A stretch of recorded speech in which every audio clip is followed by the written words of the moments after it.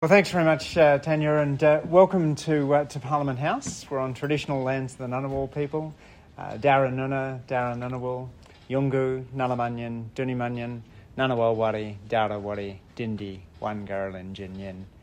I want to acknowledge all First Nations people present today and also the important contribution that First Nations people have to play in peace building.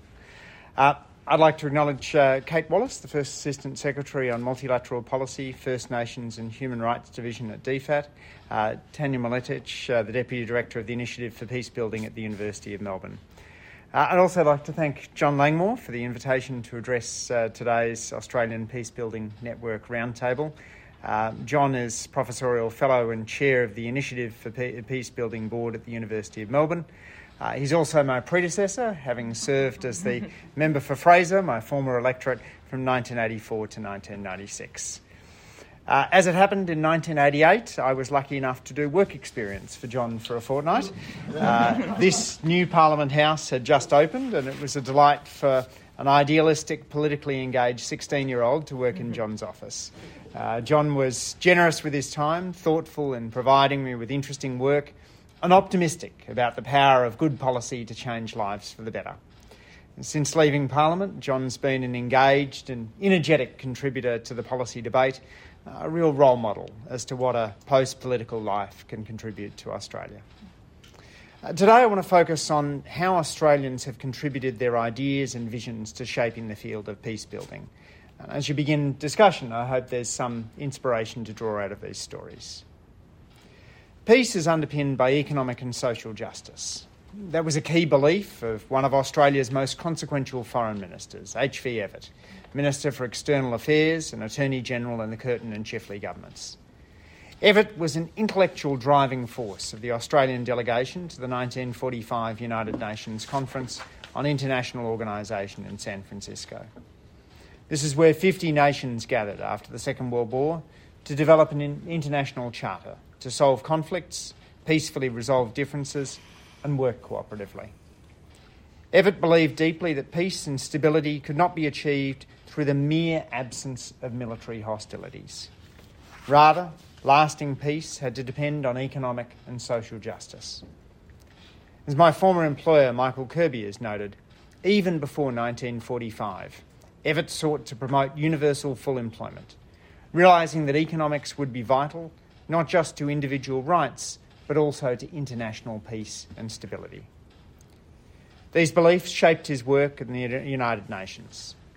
In discussions leading to the adoption of the UN Charter, Evatt fought hard to ensure that priorities included freedom for all, respect for human rights, full employment and better living standards.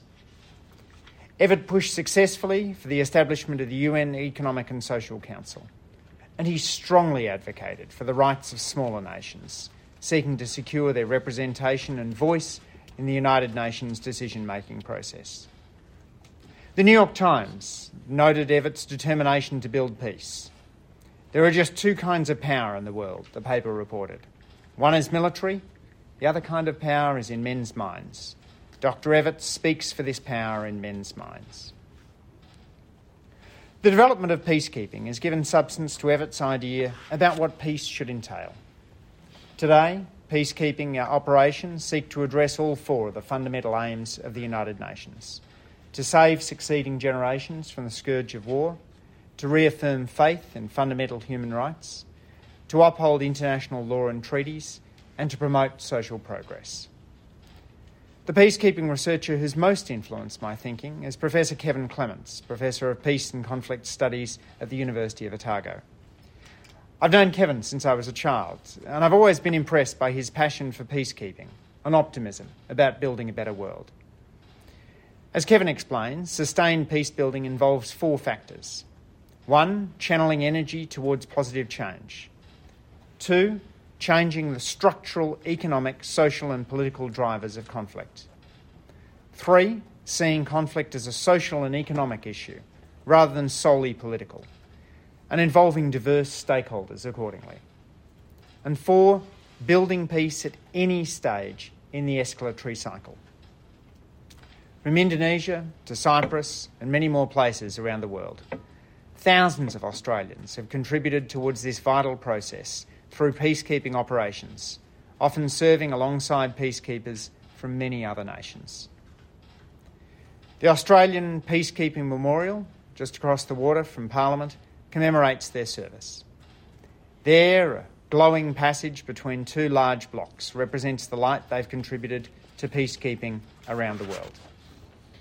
Its opening in 2017 marked the 70th anniversary of Australia's involvement in peacekeeping, acknowledging over 80,000 Australians who've been involved in more than 60 peacekeeping missions. Australia continues this commitment today in many ways, including as a consistent partner and top 10 donor to the United Nations Peacebuilding Fund, and as the 12th largest contributor to the overall UN peacekeeping budget. Peace is never assured. We must continue to invest ourselves in resolving differences and preventing catastrophic conflict, in a way which honours the vital ideal that peace depends on sustainable development, and vice versa. This is an agenda that the United Nations advances to this day. As Australian Minister for Foreign Affairs Penny Wong highlighted in her statement to the United Nations General Assembly last year, progress towards the UN's 2030 Agenda and Blueprint for Peace and Prosperity has been slow. But we must continue our determined effort to work towards these goals. Australia's taken action which show our belief in the importance of social and economic progress for peace. This includes the launch of Invested, Australia's Southeast Asia Economic Strategy to 2040, which will support the pursuit of economic growth and development in the region. And Australia continues its long commitment to promoting peace through institutions.